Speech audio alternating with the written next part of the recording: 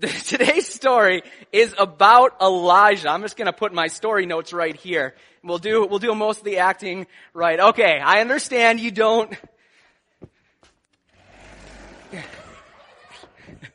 Okay. So, the story of Elijah. Many of you have probably heard of Elijah. He was a man with a nature like ours. He was a prophet, but James 5:17 describes him as a man with a nature like ours. I have to keep track of my time or we will be here way too long. So I'm just going to put that right there. There we go. All right. But who was he? Who is Elijah? Not Caden. Who is Elijah? Who is this man Elijah? Well, today's story is all about him. But the story doesn't begin with Elijah. The story begins with a king and a queen. Now, there was a king and queen in Israel. And they actually loved each other. So they have to be close. I'm not going to require you to touch each other, but you have to sit within 6 inches. 12 inches. We'll call it 12. 12 inches. They can accept 12 inches. There was a king and queen. And whenever you think of a king and queen, usually you think it's a good king and queen. Well, not in today's story. Today's story, we have a terrible king and queen. One who would be described as the worst. In verse 16, 32 through 33, we find who our king and queen are. We have our king, Ahab. King Ahab. Don't be too excited. Actually, he would be excited. Ahab was an excited but fearful man. I want you to stand up, Ahab. I want you to just kind of arch your back, look a little bit weak.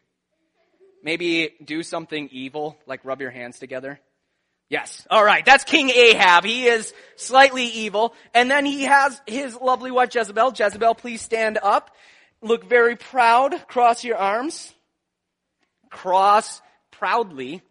That's not going to work. Well, so anyways, Jezebel, there you go. She was a very, very strong queen. You may sit back down. But they did not please God.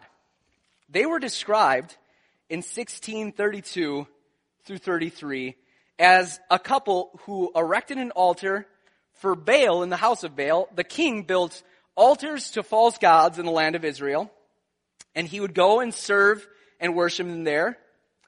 And Ahab did more. He did more to provoke the Lord, the God of Israel, to anger than all of the kings of Israel who were before him.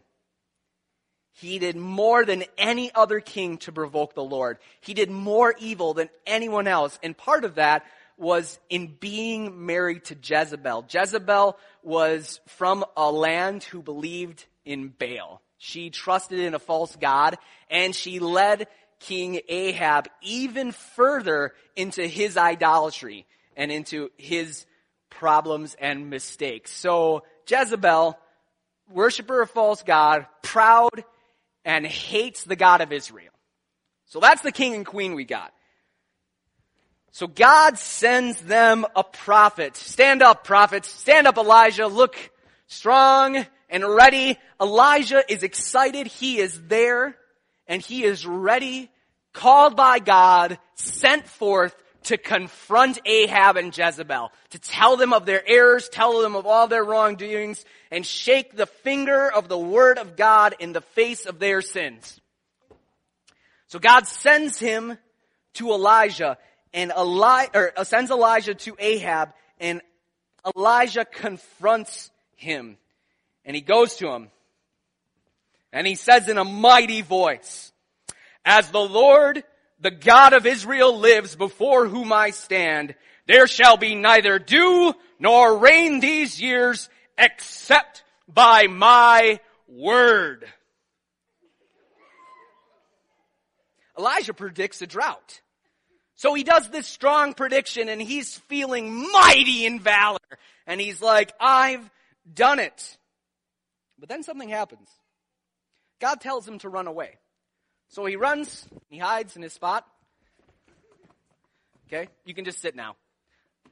So sitting is is hiding for Elijah right now just to keep him under control. And you're like, if you're reading this passage, you're thinking, why is Elijah hiding? Well, when he tells Ahab and Jezebel that, Jezebel goes about killing every prophet of Israel. She gets to work and kills every prophet, every Israelite that bows the knee to God, to the God of Israel, to Yahweh, and tries to just devastate and promote Baal worship over everything else. Because Baal was actually the god of storms and thunder. She knew, I can count on my God, they cannot count on theirs, I will kill them. So she goes about doing that, and Ahab does nothing. Because Ahab's kind of weak. And by kind of weak, I mean Ahab is very weak. He is a weak king. He's a weakling, a weak king. So, thank you for that demonstration, Ahab. You may continue sitting. Now, Elijah's life, you think, wow, he had this great demonstration of power. He declares what's going to happen. And then God has him run away. You know, what's Elijah's life like? You know, Elijah's life is actually a story of epic heights, stand up, Elijah, and dark, dark valley, squat. All right, now you can go back to sitting. He has these great victories of God and then abysmal disasters where he's just done. He's spent.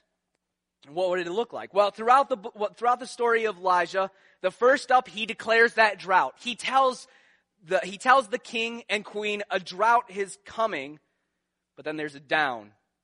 Jezebel starts killing the prophets and the people of Israel. But then there's an up. God provides him safety. He tells him to go to this brook, and at this brook, during this drought, I will give you water, and I will actually have ravens. My little helpers, can you pretend to be ravens? All right, fly around. So the ravens actually bring Elijah food. Okay, you can go back to sitting down. They'll actually have a bigger part later, don't worry. So God works to provide him with food and water, even when no one else is eating. But then things get worse. The drought becomes more powerful and dries up all the water, and the food runs out, so he's down again. But then he's back up because God says, I will provide you with food. I will give you food. Go to this city and find this woman. So Elijah goes to that city, goes to the woman, thinking, here will be the food that I need. And he gets there and he gets down again because the woman's a widow, which means she has no husband. She has no means of income. And they don't have food. They only have barely enough food for themselves. How are they supposed to feed Elijah? But God tells them, I will provide you with plenty of food. Use what they have, and I will give you the food you need. So he's up again because he has food not only for himself, but for the widow and for her son. But then the son gets sick, and he dies, and Elijah is low again. But then God instructs him how to bring the son back to life. So Elijah is up again. He's happy. But over and over again, dark valleys, great heights. That's Elijah's life. And then at that point, after he's saved the son, God tells him to get up. Get up, Elijah. Go back to Ahab. Now he is afraid of Ahab and Jezebel, but he goes. So he walks over, and we'll have you stand there. And he sees Ahab, and there was an interruption on the way from a guy that didn't want Elijah to be killed because he knew if Elijah went to Ahab, he would be killed.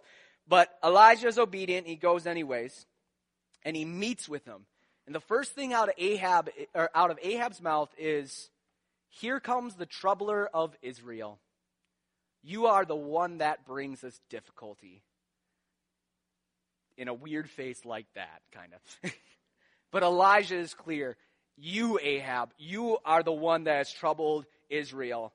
And Elijah goes on to challenge the prophets of Baal and Asherah, saying, I and the God of Israel will bring back rain. And this big thing happens. We don't have time to tell that story. If you want to see an amazing story, read all of Elijah's life. Elijah, you can sit back down.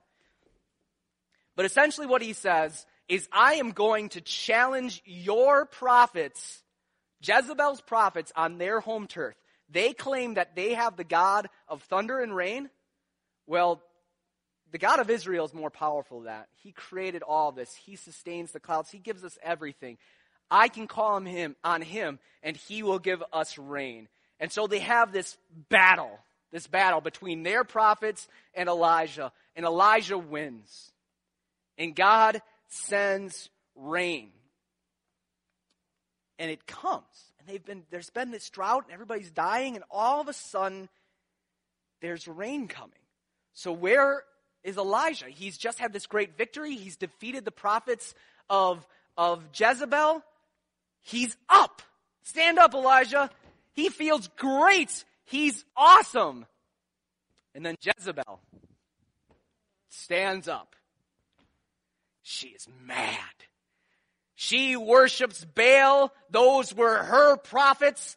And Elijah not only defeated them, embarrassed them, Elijah actually kills them. And so Jezebel is furious. And she gets a messenger, and she tells that messenger, find Elijah and tell them, I am going to end him. Just like I killed all the other prophets, he too will die. So Elijah has this great, amazing experience of closeness with God, is victorious beyond compare, and now faces death. And he's down. And he's broken. He's sad. As much as God has been on his side, he has nothing at this point. You know, what did he do? All this great victory, the removal of the drought, what did that accomplish? Where is Israel? Where are the rest of the prophets? What is God doing in his country right now? So he gives up. And he just prepares to die. And he tells God, I just want to die. Just take away my life. He's just quitting. But God sends him food and sends him to a mountain called Horeb. And 4 signs appear to him. God shows him 4 great things. So here, my assistants, you're just going to be sitting. You're broken. You've been fed. You've been sent. You ran 40 days and 40 nights to get to Mount Horeb. Mount Horeb is where God gave Israel the law and where he appeared to Moses. So it's a great mountain. It has great history. But you're just sitting there and you're kind of sad. And God says, I'm going to show you 4 things. So girls, you're going to act out 4 things for me. Are you ready? Come stand right here. Okay.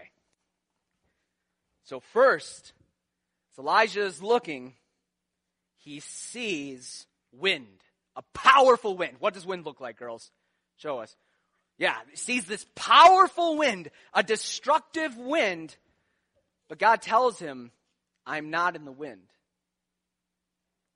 And then he sees an earthquake. He shake like an earthquake. Sees an earthquake, a mighty destructive earthquake. And all this power and the earthquake passes. God says, I am not in the earthquake. Then he sees a fire. Sees this powerful fire that accompanies. Yet again, another great sign, another great thing for him to see. And God says, I am not in the fire. And then finally, he hears a whisper.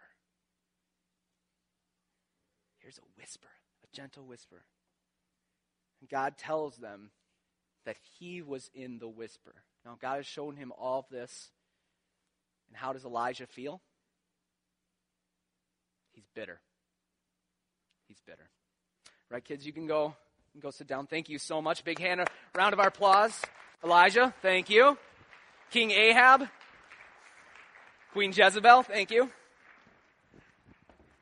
All right, so that's what we have. We have Elijah, and he's just bitter. He's unhappy. God has shown him all these great things, and then he gives him this whisper, and that's at the end of the story. So the question becomes, why Elijah? Why is Elijah important today? Well, Elijah is important because he's described in James 5:17 as a man with a nature like ours. His experience is amazing like ours. It's filled with great heights, great things that we can look to, but it's also filled with deep, dark valleys. Suffering that is just as tragic, just as unfathomable, and just as hard as we go through. And that's where we find ourselves, Romans 8:18 today. And we're gonna try and cover, emphasis on try, through 25. We'll see how much I get through. But that's where we find ourselves today. And I'm just going to start by reading 18, and then I just want to point out the connection, why this matters, what God was saying to Elijah through those signs. And 18 was our memory verse. For I consider that sufferings this present time are not worth comparing with the glory that is to be revealed to us. Last time we looked at the reality of we are sons, we are heirs of Christ. And yet sin remains. So what are we meant to do with that? And the point of our sermon was we were supposed to live the life that we have in Christ. We're supposed to live our lives. And in living our lives, we need to be killing our sins. So that's the answer to the problem of sin. But then Paul brings up, well, not only is there the problem of sin, but there's the problem of suffering as well. What are we to do with suffering? Well, Paul is telling us the same thing that he told Elijah in 19:17 through 18. I'm just going to go there so I can explain the end of the story. 19:17 through 18. This isn't the exact end of Elijah's story, but there is when it stops focusing on him. God says to him, he's explaining what happened. And I think this is the clearest explanation of the fire, the wind, and the earthquake. He says, and the one who escapes from the sword of Hazael shall Jehu put to death. And one who escapes from the sword of Jehu shall Elisha put to death. Now you're hearing those names for the first time. You're like, who are these people? Well, God was sending Elijah to continue to do great things. He was going to appoint 3 men that were going to do huge things for the kingdom. That's kind of what those signs were about. That's the clearest explanation of the 3 signs that he encountered. That the wind will be Hazael, the earthquake. Did I lose my place? Oh, sorry. The earthquake will be Jehu, and the fire shall be his disciple Elisha, not Elijah. That's the clearest explanation I can get of that. But then you have that still small voice. What is that? But he says in 18, yet I will leave 7,000 in Israel, all the knees that have not bowed to Baal, and every mouth that has not kissed him. God said, in that is where I am. That is who I am with. And that point, we and Elisha should be realizing something. Elijah's problem was that he was banking all of his hope in Israel in these fantastic displays of God. These great and amazing things that every time that he didn't do exactly what he felt he should have to Jezebel and to the prophets and to Ahab, that he was not doing enough for God. That God was limited by his incapability, that God was limited by his failings, that Israel was going to be destroyed by this king and queen that did not love God. And what God is telling him is that as strong as those signs are going to be, as strong as those demonstrations of power seem, my greatest strength lies in the people I keep. And Elijah's problem was that he felt alone. He felt deserted. He felt like it was over. And God is telling him, it's not. It's not. That he is not alone, and that he is keeping those who are his. And the same is true for us. This text is about how suffering cannot compare with glory. But suffering is loud. Suffering is distracting. Suffering is overwhelming. But what God wants us to know is the same thing that he told Elijah. Number one, you are not alone in your suffering. You're not alone in your suffering. As much sin and suffering wants to tell you you're alone and that nobody else is going through anything like that and nobody else cares, that is a lie. That's a lie, and it's the same lie that Elijah believed. When the reality is he is not alone. That God is still working, that God keeps, and that God is acting, and that this suffering you're going through is not the end. It's not the end. Now, Paul does it through a strange way. He says, you are not alone. And then he tells us who we can look to for help, who we can look to see who has also been suffering. Someone who has walked with us since the very beginning through suffering. Someone who has felt the same strain of the curse of sin. Someone who has longed for redemption and has been hoping for Christ's return. And you're asking, who is this? Who knows what I've been going through? Who knows my struggle? And Paul says the most amazing thing in 19 through 22. He says, for the creation waits with eager longing for the revealing of the sons of God. For the creation was subjected to futility, not willingly, but because of him who subjected it, in hope that the creation itself will be set free from its bondage to corruption and obtain the freedom of the glory of the children of God. For we know that the whole creation has been groaning together in the pains of childbirth until now. The other, for Paul, is creation. And I expect that you're thinking, that's weird. Because it's pretty weird. That it's pretty weird that Paul says if you want to understand suffering and how to escape suffering, look to creation. That wouldn't be the first bit of advice that I would give someone who is suffering. It would probably be look to others who have gone through it, look to the cross, look to these aspects. But Paul is very clear, they are to look to creation. Which made me think, like, have you ever wondered, like, what your dog or your cat, many of us have pets, ever wondered what they would say to you if they could speak? Have you ever wondered what the trees and the rocks are about, what they're made for, what they're seeking to do with all their existence? Have you ever wondered what the wind is actually whispering?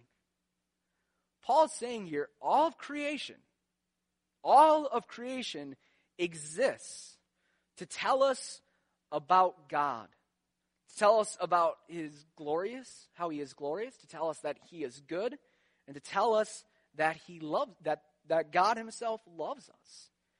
And though frustrated, though cursed, and though so often seemingly set against us, they keep telling us that. They keep telling us that he is good, that he is glorious, that he loves us, and that he is coming back. That is why Jesus had to tell his people when he was coming into Jerusalem, do not restrain them, for I say even the rocks would cry out. He knew that rocks themselves could cry out to his glory, to tell them when he was making his triumphal entry into Jerusalem, that they would tell of his glory. And we too are anxiously waiting. We are waiting for something better, just like creation is waiting. And that takes us to 23 through 25. 23 through 25 says, and not only creation, but we ourselves who have the first fruits of the Spirit grown inwardly as we eagerly wait for adoption as sons, the redemption of our bodies. For in this hope we were saved. Now hope that is seen is not hope, for who hopes for what he sees? But if we hope for what we do not see, we wait for it with patience.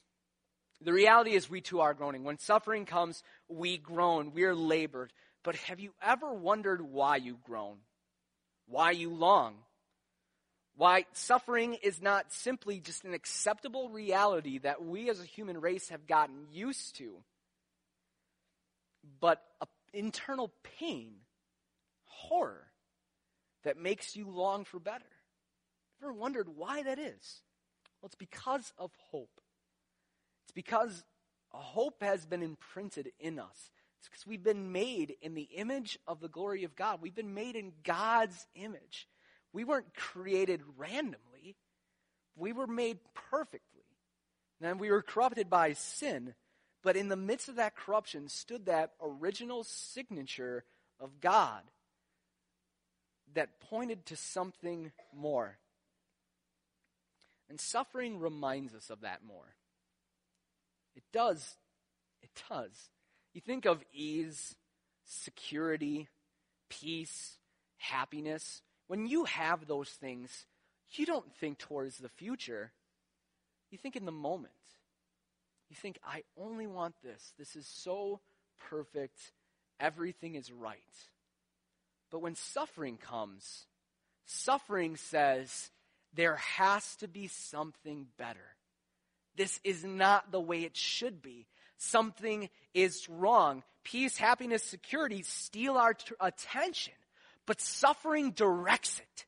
Suffering says, there is hope. Suffering says, there is better. And suffering says, there must be something more. That's where Elijah was.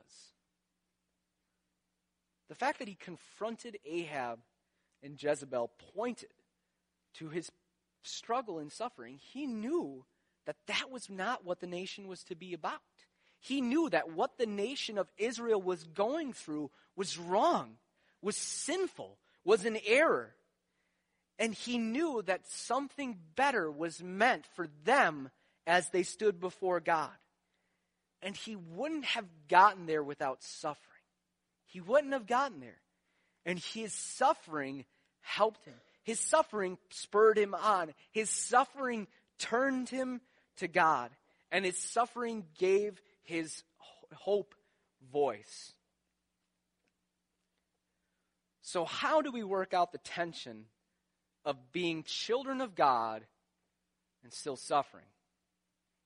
How do we work out that tension? We are children of God. If we have come to trust in Jesus Christ, if we have known him at the cross, known that by faith we are saved through his blood, that his Spirit is within us, and that we are eternally secure in him, how do then we work out the fact that we are heirs with him and yet suffer?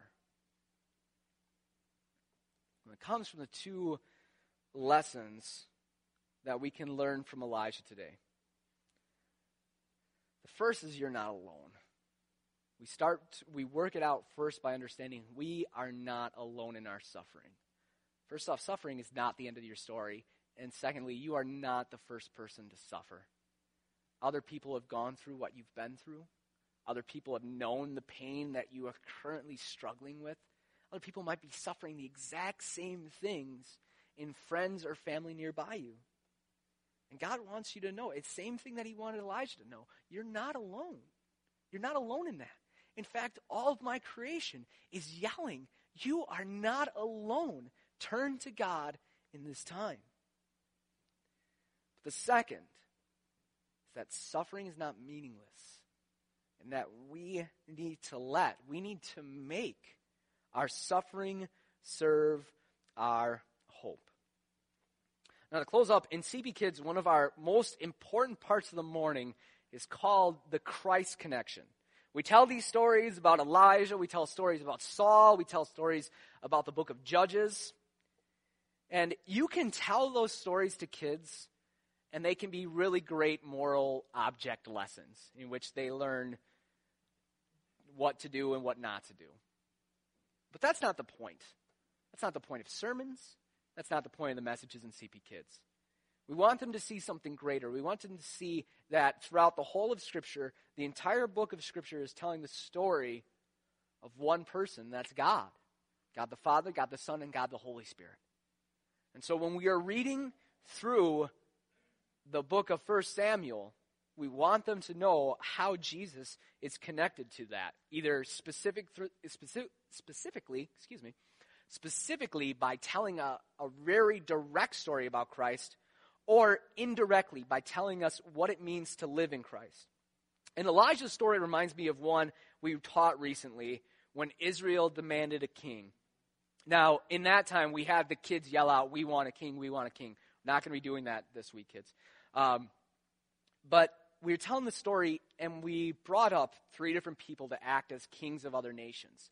Because Israel wanted a king like the other nations. They were tired of the leaders they had been sent by God, and they were telling the leader of Israel at that time, we want a king that is like their king. We don't want a king like God. We want a king like their king that won't go away, that will fight, and that will do whatever we want them to. And God warns them. But they wanted a king like the nations. And Elijah's desire was the same. He wanted victory. He wanted victory for God over Jezebel and over the false god Baal and over Ahab. But he wanted that victory his way. He wanted the drought to ruin Jezebel and ruin Ahab, but it didn't. He wanted the drought to ruin the prophets of Baal, but it didn't.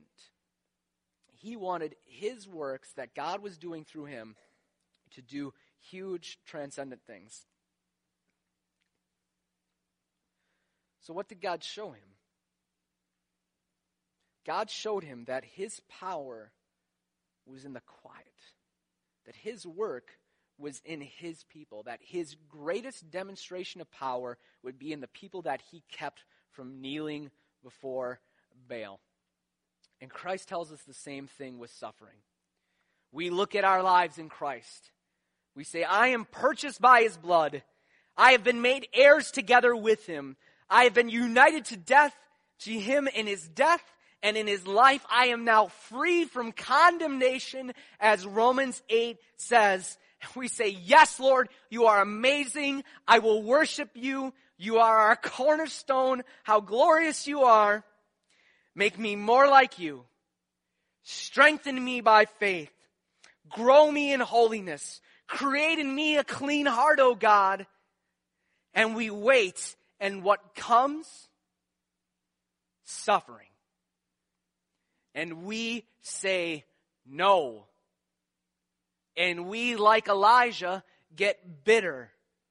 And we go through it and we learn more about God and we trust in him more and we come out the other side stronger and more grown in God. And we get to that next point where we start praying again and we start hoping in God more and we say, God, make me more like you, strengthen my faith, grow me in holiness. And what comes? Suffering. And we hate it. We hate it like children hate growing pains. And we miss the point. We ask, where are you, Lord? Why are you not helping? Why are you not on my side? Why have you not done anything? Why, oh why, am I going through this suffering? The reality is that suffering is meant to be a servant. Suffering is meant to grow our hope. Suffering is meant to build our trust in God, but we spurn it, we reject it, and we hate it. The reality is that we have the capability to be more near him in that time than any other. Because it is when we suffer that we start to hope. So today, I just pray that as you leave, as you face the trials of life, as you go through suffering, because the reality is you will. You will. We all do. Every week, every day, there is that time. I pray that you would remember 2 things. Over all of it, I pray that you would remember the gospel, that in the greatest moment of suffering that mankind ever knew or demonstrated became our salvation. There was no greater suffering than Jesus had on the cross. And yet there is no greater hope than we have received than through Jesus Christ on the cross. So remember that first, but then remember 2 things. In your suffering, you're not alone. You're not. Don't let yourself be isolated in suffering. Turn to others. Turn to your brothers and sisters in Christ. Turn to your family. Even in the midst of it, look towards God's creation. But know that you are not alone. And then second, let your suffering serve your hope.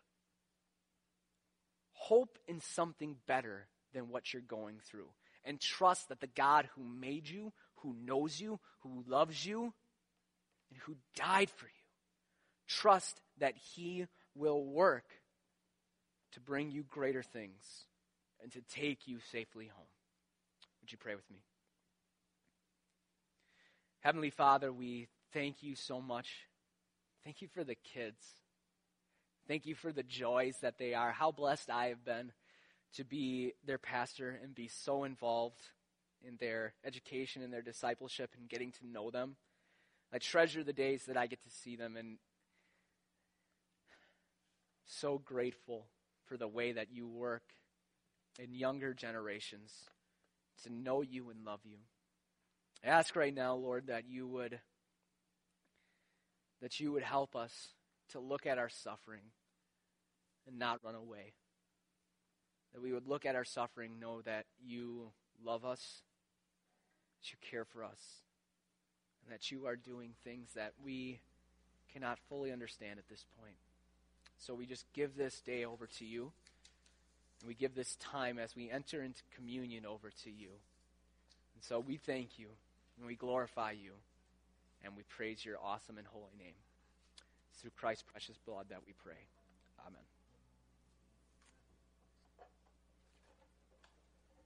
Pastor Phil is now going to bring us home today. Just want to pronounce this final blessing over you today, if you'd bow your heads. Hebrews 13, verse 20. Now may the God of peace, who brought again from the dead our Lord Jesus, the great shepherd of the sheep, by the blood of the eternal covenant, equip you with everything good, that you may do his will, working in us that which is pleasing in his sight, through Jesus Christ, to whom be glory forever and ever. Amen. God bless you. Have a great day.